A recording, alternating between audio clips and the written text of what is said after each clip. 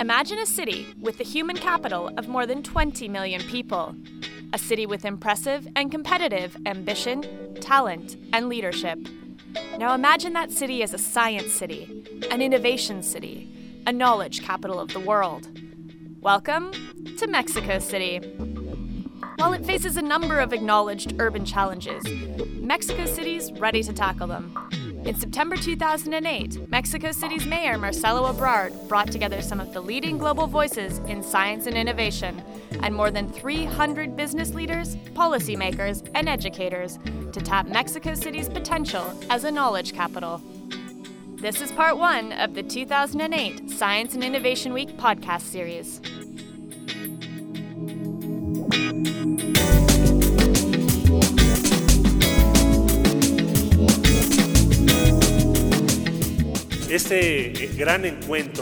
There is no precedent for a great meeting like this in the city of Mexico. Not only because various Nobel laureates and outstanding personalities from very different fields gather here today, but also because, in the case of our city, this is the first time that we convene to think about science, innovation, and the economy of the future that we want to build. This is the first time that the private sector, the national academic institutions of Mexico City, and very prominent figures from all over the world come together. This is a dialogue between us and between us and the world. This is Marcelo Ebrard, the mayor of Mexico City. This podcast series will take a look at 4 key focus areas of the conference: health and medicine, green science, education and universities, and innovation policy models. Up next, a look at Mexico's current health system, some potential technological solutions, and new areas of research that could push Mexico City ahead as a leader in the field of biomedical research. So one thing we need to understand is the world has become much more complicated. We used to have a simple world where the poor countries in the world, it was, common infections, women dying in childbirth, malnutrition. And then you had the rich countries with cancer and heart attacks and complicated things like that. That's no longer the world we live in. Meet Julio Frank, who from 2000 to 2006 was Mexico's Minister of Health. Currently the Senior Fellow at the Bill and Melinda Gates Foundation and Executive Vice President of the Carso Health Institute, Frank explains the dilemma of healthcare in Mexico. We have lived through a health revolution. Mortality rates have come down everywhere, even in sub-Saharan Africa, where there's been huge reversals because of the AIDS epidemic. But by and large, the world has been moving through an era of the largest gains in life expectancy in history. But that progress has been actually very unfair, very uneven. So what you have today is most countries like Mexico are experiencing a triple burden. They still have an unfinished agenda, which are the old problems of malnutrition, women dying in childbirth, and common infections. In our case in Mexico, highly focalized among the poorest of the poor, which are the indigenous communities and people in rural areas. But at the same time, without having solved those problems, we're now facing the same problems as rich countries, the emerging problems of heart disease, hypertension, diabetes, obesity, smoking, all of these new risk factors. And then on top of that, we are part of the world, so we have a third challenge which affects all countries, which are the health problems derived from globalization. Whether it's pandemics like AIDS or a potential pandemic of influenza that would disrupt the whole world, or whether it's the health effects of climate change. These are forces that affect every single country. The issue that most developing countries is that their health systems have not responded to these new realities. So to begin with, most health systems in poor countries are underfunded. And that means that you have a huge variation, I would put it, in the quality of the places you go to.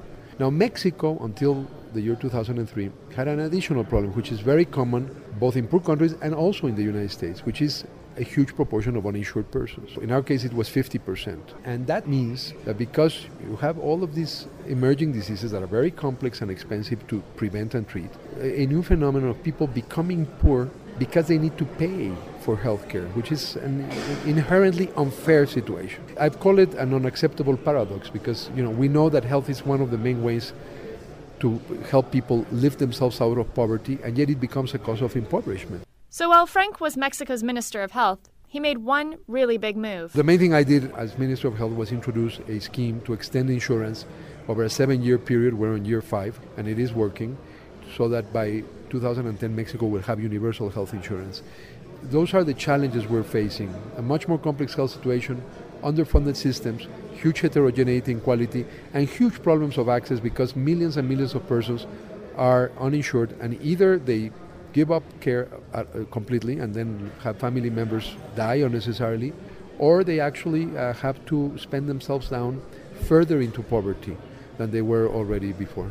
Mexico has a multi-level healthcare system. If you're employed, you have access to a network health system called the IMMS. If you work for the government, treatment comes from a separate system. If you're unemployed, your healthcare comes from a network called SSA that requires payment for all treatment.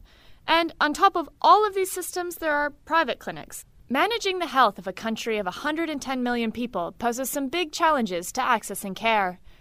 Roberto Tapia Conyar is a physician in Mexico and works with the Carso Health Institute to integrate telecommunication systems into health services. Well, what I'm considering here is more the use of the day-by-day communication systems that we are used to at the internet, the mobile phone infrastructure, but also the main lines at household level.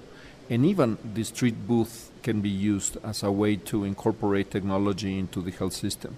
So it's really using the day-by-day applications that we use for other things, how can be used in enhancing health systems and for people to have a better use of their treatment, health messaging, and also to be more aware of the importance of their treatments.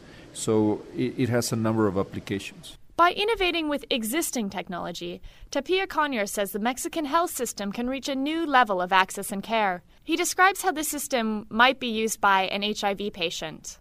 We've developed a system that you have three services. One, that you know more about the medication.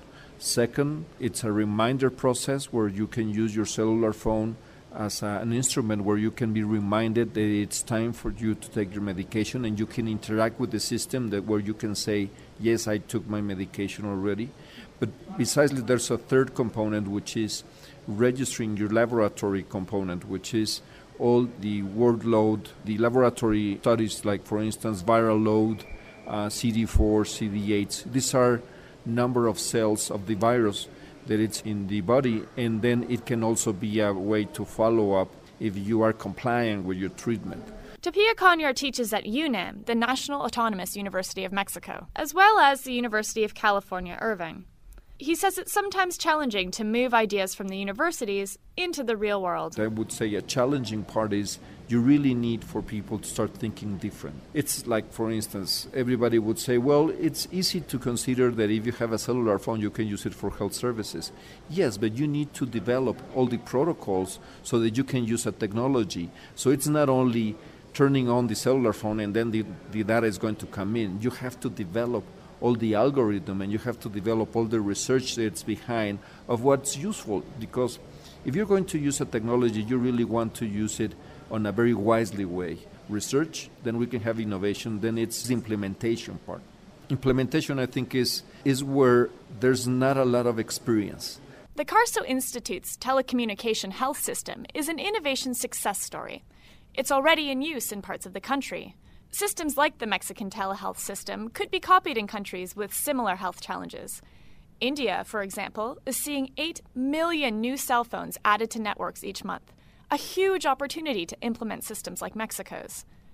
Ellis Rubinstein, president of the New York Academy of Sciences, says creating innovative solutions to solve domestic challenges like access to care is key to Mexico becoming a knowledge center in Latin America. If it wants to push further and become a biomedical knowledge capital of the world, it needs to work on translating ideas. They have very, very strong clinical capacity. They have good hospitals, the potential of good health care.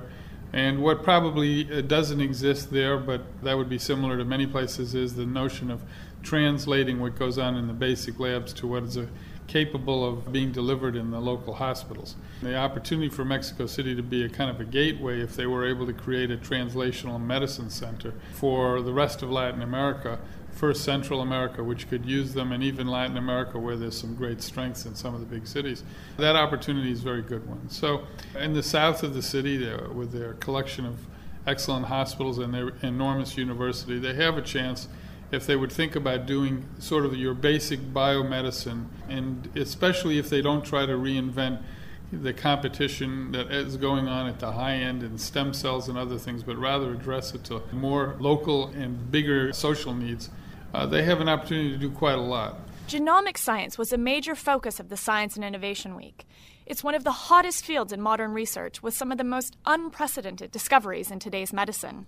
Tom Caskey is the director of the Institute of Molecular Medicine at the University of Texas in Houston. Genetics, I would say, is the most informative technology area to try to understand how a human works, how a plant works, how a fish works. It is the power technology. There's no doubt about that. Now, if you say, what will be the quick returns into medicine or into the society, I'm extremely enamored with the advances that have taken place in engineering. The engineering students are so bright and they're being so effective in a short period of time in creating new solutions. And I think the combination of genetics and engineering really represent a powerhouse of ability to make discovery and convert it into utility. Mexico's beginning to realize the potential of genetic science. Rafael Palacios is an honorary professor at the Center for Genomic Sciences at the National Autonomous University of Mexico. There he coordinates the undergraduate genomic science program and hopes that he'll help prepare the next generation of Mexican genomic researchers. I asked him why he works with undergrads instead of graduate students. Well, first, they are fresh. They are not spoiled. They are talented. They have more neurons.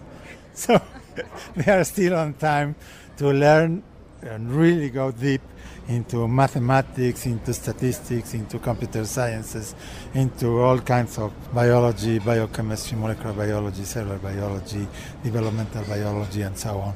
So after that time, there's something to acquire all of these different disciplinary knowledge. With graduate students, it's more different. They are too focused in something. So the great idea, I think, was to make this at the undergraduate level. And it's what all our colleagues abroad have told us.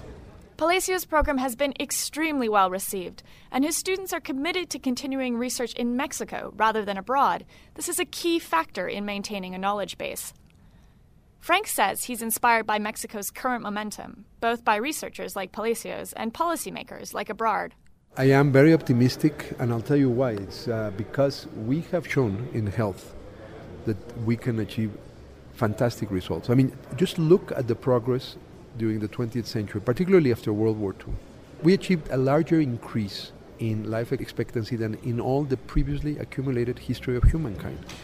And that was driven by advances in knowledge, scientifically derived knowledge.